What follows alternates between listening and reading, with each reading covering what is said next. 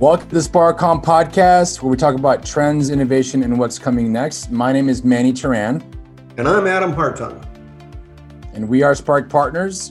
You can go to our website, sparkpartners.com, to learn about what we offer to our clients. And Adam, how are things with you today? They're good. They're good. And enjoying this nice winter day. That living in one of the advantages of living in the desert. Indeed, indeed.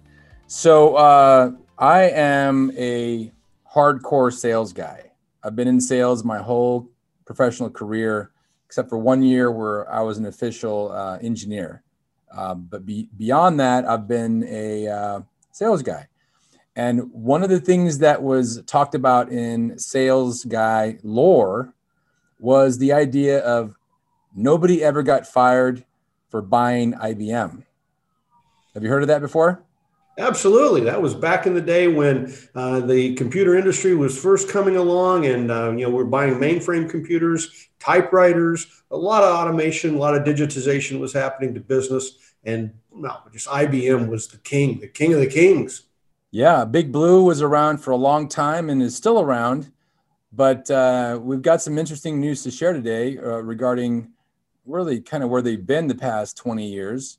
And in light of all of the momentum they've had with cloud computing and artificial intelligence, and I mean, they're a virtual laundry list of some giant trends that we're in now. So what's the story? Why aren't they coming out on top? Well, I'm sure that we have two different groups of listeners to this podcast. We have people that are over 40 years old who will remember IBM and remember some of these stories that we've talked about here, like you just mentioned. And then there's going to be younger viewers and younger listeners, and they're going to say, what? IBM? Like, what's IBM? And they're going to wonder about why we're even having this discussion, because to them, IBM isn't even relevant. And that's what I think is really important story for us here. The interesting thing to me is if you took a look at IBM's stock performance, and you go back to the year 2000, January 2000, bring it up to today, that's 21 years. If you'd have bought the stock in January 2000, today you would be ahead 5.67%. That's not 5% per year. That's just under 6% altogether. At the same time, if you'd have bought a share of Apple, you'd be up 14,900%. So one's clearly performed substantially better than the other one, right? And that's just gets to the relevancy of the two companies. Last Friday, IBM announced earnings again, and the stock dropped 7.7%, and it did so badly that on a day when the Nasdaq was up, all the tech companies were up. Pretty much the market was up. The Dow was down because IBM did so badly. It just really performed poorly. But in the last 34 quarters, think about that. We're talking about 8.5 years. IBM's revenue declined in 30 of those quarters. So year over year, their revenue was down in 30 out of 34 quarters across 8 years. Starting in 2014, go back in that era, they had 20 consecutive quarters of revenue decline. 20 consecutive quarters of revenues went down. What do you suppose they were focused on, Manny? They were focused likely on their value delivery. Yeah.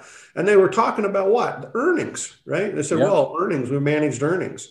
And I just want to bring this back to the number one story that we always want to talk to people about. You need to measure your revenues.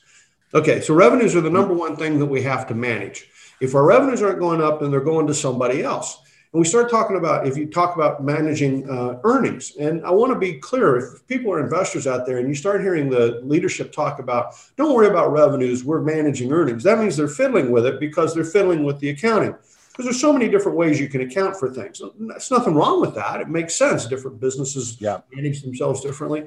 But we have to remember, you can change these things. You can engineer your earnings, right? And that's what IBM was doing, was they were engineering earnings instead of thinking about where they're growing their business. And they were putting their money in the wrong spots. In first quarter of 2014, IBM spent $8 billion buying its stock back. To what, man, what good does that do? Does that raise revenues? Of course it doesn't raise revenues. In fact, to get the money to buy the stock back, which they continued to do all the way up through 2020, they were actually not doing product development. They were shutting down R&D. If you went back 30 years ago, IBM was always the number one company in terms of patent applications and patents issued. Well, they've certainly fallen off that perch, right?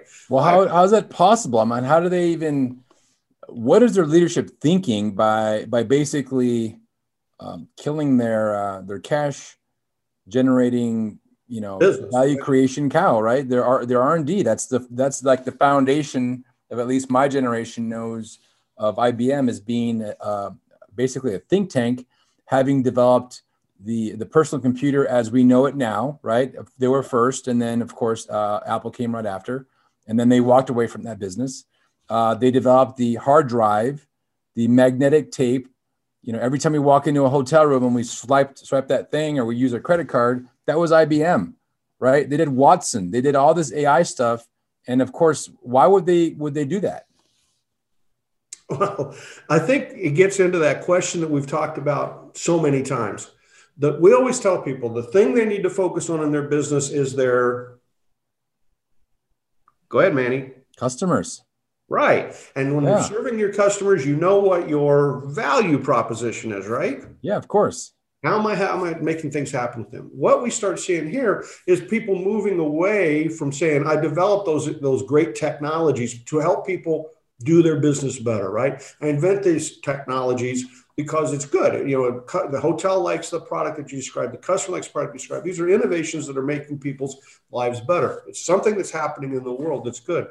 But companies can drift away from that and they start focusing on what you said earlier, their value delivery system. Well, we've got this division, it makes these products, and we're busy inventing for making products. It goes back to our interview last week with Doug, there in Arizona at the University of Arizona, where he's working with inventions and he's just trying to figure out how to license them. But he's not saying, well, what's the market value of it? Right. He's saying, I got a university, we invent things, let's get them ready for licensing. In business, we don't have that luxury. We can't sit around and say, well, we're just inventing things for the fun of inventing things. We need to invent things that the market wants. Yeah. But you get trapped in that value delivery system, inventing or innovating around how I'm going to deliver what I've always done, rather than thinking about what does the market actually need. And so if you ask yourself today, what's the value proposition of IBM? I would have no idea how to answer that question. Yeah, I have no idea either. And they also have a significant branding problem. For being a company that large and being in so many places, most average 32-year-olds don't know who they are. Right. Let alone a 25-year-old that's, just getting their career started. So you go back to when they were, largely a hardware company and they made hardware. They were really successful with the mainframe. They were really successful with the mini computer. They invented the PC, but they let that business get away from them by outsourcing the operating system. And Microsoft got more money out of that than IBM ever did. And they were really in trouble as a hardware company. And then along came this guy, Lou Gerstner, who'd actually been at Procter & Gamble. He wasn't even a computer guy at all. And he recognized the problem. He said, well, what's your value to customers? What do customers really need? And the people at IBM were, didn't really know how to answer that question. So he undertook some studies at the senior level, came back and he said, you know what? We've sold a lot of hardware, but people don't manage it very well. They don't use it very well. And so what they really need is they need some consulting and they need some help around software and software implementations and how to get everybody using this technology much better. And of course, that's what we now call services or software services. And he took IBM and he said, we're going to become the world's biggest helper in terms of helping customers use their technology. And that saved him. I mean, Lou Gerstner got incredibly famous for having turned IBM around. And what did he do? Well, he said, you had a value proposition, which was digitizing the world through this hardware. And then you kind of got focused on just making computers and you forgot, to think about what customers need, which is services. And so then he refocused them on a new value proposition, the services, and IBM came back strong in the 80s and 90s. And then what we see again, by the time you get to the year 2000, now he's gone, new leadership, and the leadership's again saying, well, okay, how do we work quarter to quarter, sell more what we've always sold?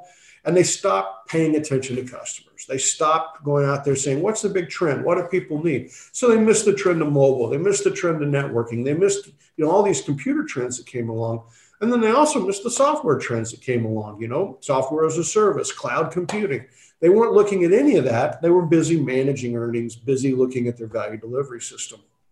So it's the same problem that a small company has. It's just amplified and made so much bigger.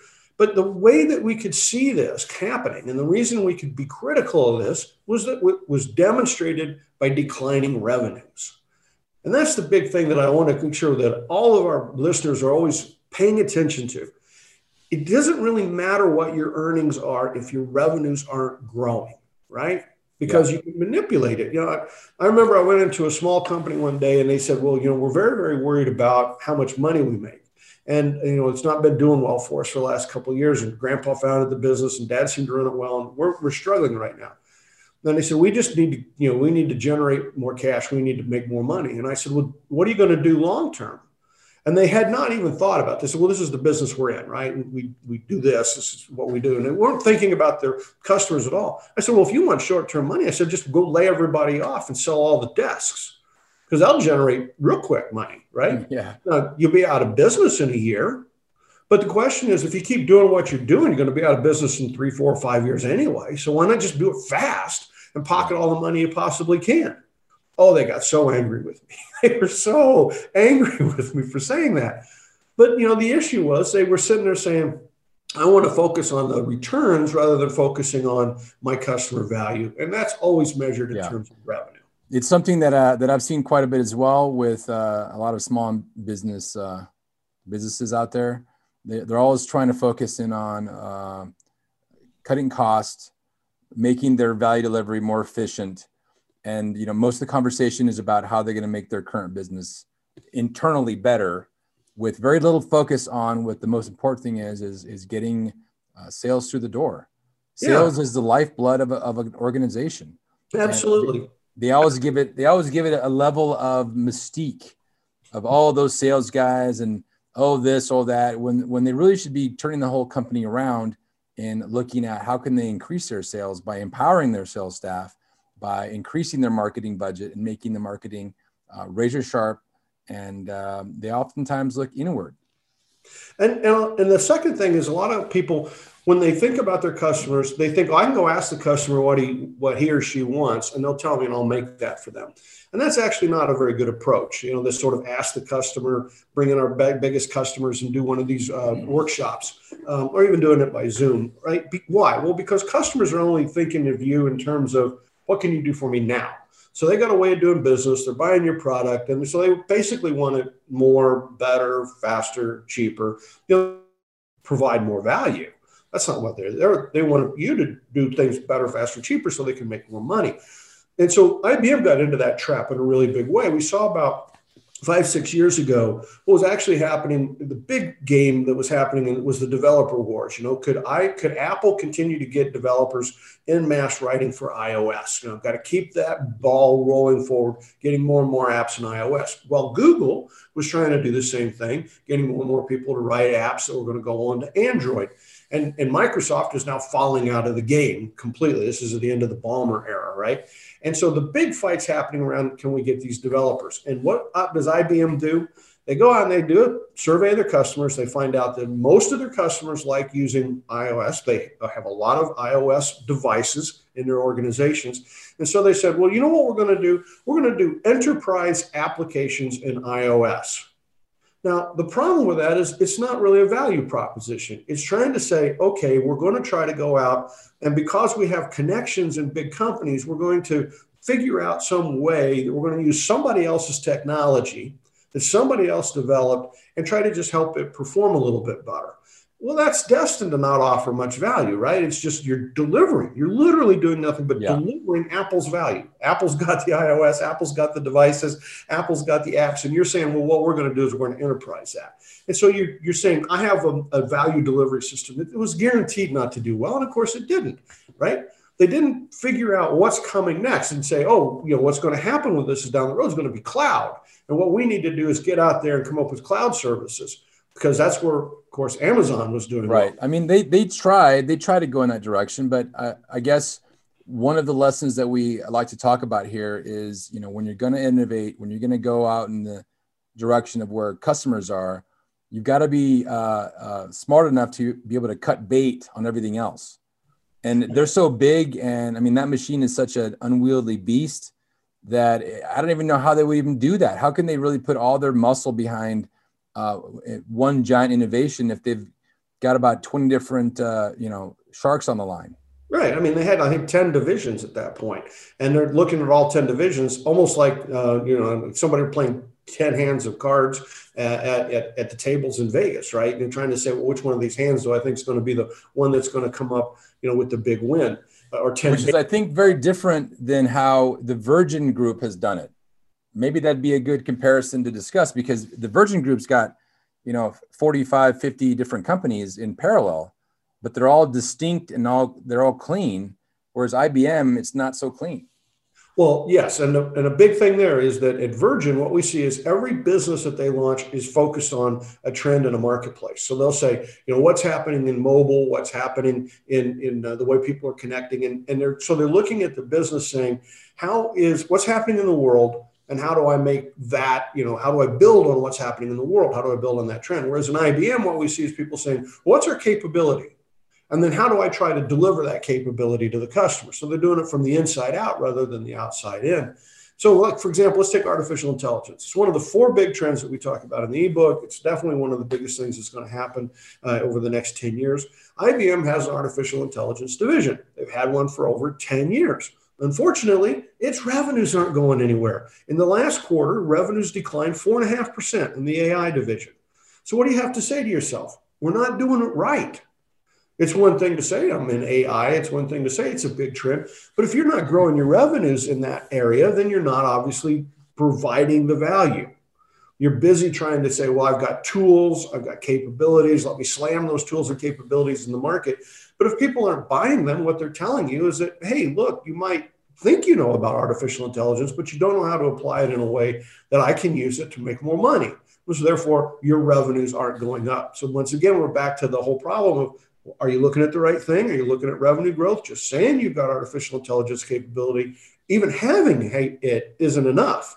I mean, if you want to be in Doug's world in universities, that's one thing. But if you're in the marketplace, having the technology, having the capability is insufficient. It's got to be taken to the point of saying, I'm generating revenues with it. And then you're in the right spot. I mean, are they doomed? Are they basically on their way out? Or is there some way they can resurrect their position on the hill? Well, they've got to start to take much more of an external viewpoint. There's just no doubt about that. So the CEO that failed them horribly was a person named Virginia Romney. She went by Jenny Romney, was the CEO for 8 years from 2012 to 2020, averaged $30 million compensation a year through this debacle. So what we see is horribly, they took this person who graduated in 1981. I think she graduated in 79, and it's 1981. She comes to work for IBM. She's just an internal person, works her way up through the bureaucracy, fights all these internal wars and gets to the top. But that's not how we need to pick a CEO. And unfortunately, when she left in December, they took another insider and put that insider in the role as well. The first thing that they have to do is the board of directors absolutely has to get an outsider in as the CEO, someone who can be market focused, not internally focused. Like what happened back when Gerstner came in from Procter & Gamble and changed the organization. Somebody can really look outside in the world and say, hey, what's happening out there and how can we add value and where do we add value? And then the second thing they need to do is go through a very serious restructuring of how they spend their resources. They're letting a bottom-up SAP type of a system drive their resource allocation, right? An ERP, I shouldn't have said SAP particularly, that's just a brand, but the ERP system is driving their resource allocation. Instead, they need to sit back and say, wait a minute, what are we investing in that's dead, that's old? We got to cut our costs, we got to cut what we spend in the stuff that's never going to grow. And then find the areas that they do see where there is future growth. Apple's sitting there looking at future growth. Google's got future growth. Facebook's got future growth. Amazon has future growth, right? So there's markets out there where you can grow. I don't want to pick the market in this podcast to say which market I think they ought to select, because there's actually a lot of them, and they have a lot of resources. They've certainly let go of a lot of resources, thrown them away, spent them on stock buybacks and bad uses of capital. But they still have a lot. And, they could still get back in the game, because look at what happened to Microsoft. They changed the CEO. Ballmer went out, Nardella Right. came in. He said, we're going to cut dramatically the spending that we have on the app, on the PC, Windows and Office, we're just overspending there dramatically. And he shoved resources over to the cloud, right? And so now Microsoft's number 2 in cloud. They're behind AWS, and they're very, very competitive in that marketplace. They've won a lot of contracts. They are a very, very strong number 2, and it's brought Microsoft back in a big way. And then they changed their funding in gaming also, which has gone very badly for 15 years. And they've reorganized that now to where they're much more successful in the gaming marketplace. So where Microsoft looked like we would write them off 5 years ago, 6 years ago, it's easy to say now you could write off IBM. And that's what will happen. I mean, they'll go the way of DEC, Digital Equipment, and Wang, and these names that the young people have never heard of. They're going to go, or Sun Microsystems, which is a newer one. That's the way they're headed right now, unless they get a new CEO. And I think to get a new CEO, they need a new board of directors. And they should come in and say, look, we've got to rethink this company. We've got to rethink his future before it's too late. What's remarkable about what we're talking about here, Adam, is the effect of leadership. Leadership is the foundational driver of the organization to align or not align with trends, focus or not focus on their value. And you hit the nail on the head. We've had a couple of big turnarounds in the past 5-10 years, Microsoft being one of those, because leadership came in and made some very, I don't know, I would say weighted decisions, but would in the end give them a longer life. We had a podcast, maybe was it 9 months ago or 8 months ago, that were about Disney, and they were going down a really dark path. They brought in a CEO, actually an internal guy, that you and I thought was maybe not the right choice. Correct. But then he made some decisions that were sort of eye-opening and caused them to at least stabilize, and now are setting their sights on a higher growth trajectory. Yes. I think what we see, like Disney's a great example, because we look at people that are internal and we tend to think they're going to keep the ship going the direction that it was going. And what that CEO did was he said, the world has changed and I'm going to change my resource allocation to meet what's happening in the world in terms of entertainment, the movies, the theme parks, et cetera. And he changed his resource allocation. And that's what we're looking at here is we need somebody that stops looking internally at how to manage internal and look externally in terms of how to meet needs. How do I go from I can really run a good value delivery system to I can identify a really powerful value proposition, such as what Gerstner had done and what Nardella has done at Microsoft. So leaders really do matter. But the good leaders, we get this confused because a lot of people seem to think good leaders are ones that know how to really manage an organization, crack the whip, know the numbers, all these kinds of things. But what we've learned is that the really good leaders, they understand metrics, but they really have their minds and their eyes on the external world. They're spending a lot of time looking out in the world. What's happening in the world? What do I have to do to meet the customer needs? How do I build on the trend? How do I become the leader in an area where I'm the thought leader and I'm taking where the customer wants to go and I'm getting them right? And what's remarkable? What's remarkable is that the things that these leaders are doing can be learned. Can be taught and it can be learned. It's not some magic power that appears out of nowhere. And that's what we spent all this time on developing our course called Think Innovation, which really arms the small, medium, large business owner with the right tools to think like an innovator, to start looking outward versus inward, and to start aligning their business towards where the market is going, not where it is today, where it was in the history of the company. So, historical resource allocation systems, they just project the past. So you see this trend line, and we spent some money there. We spent 3, 5, 10% a year. Let's keep doing that. Okay. And that's the way, because they're built on accounting systems. And so they're built to drive the resources down the road that it's been. They're not built to create something new. I never forget when I was with PepsiCo and we were launching Pizza Hut home delivery.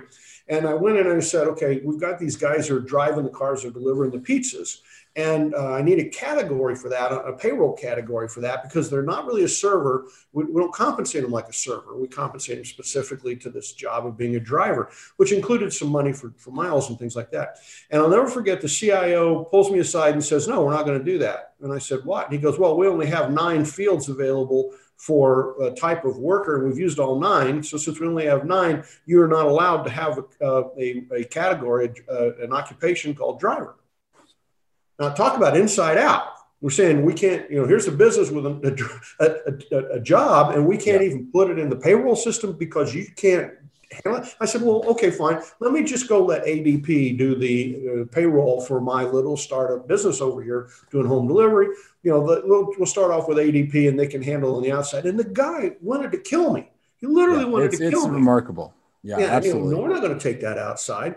So leaders just have to be much more open to this, using external resources, looking at external markets, figuring out where things are going, and then letting us get there, right? Letting us get to that external point of view, rather than saying, well, I manage this and I have control of this and I want to keep control of this and I want to continue to manage this and I want to show my ability to manage those resources in this existing world, and to be saying, how do I get outside of that? How do I get to those bigger, better growth opportunities? Yes, absolutely. Well, with that, we've run out of time for today, Adam, and certainly a great conversation.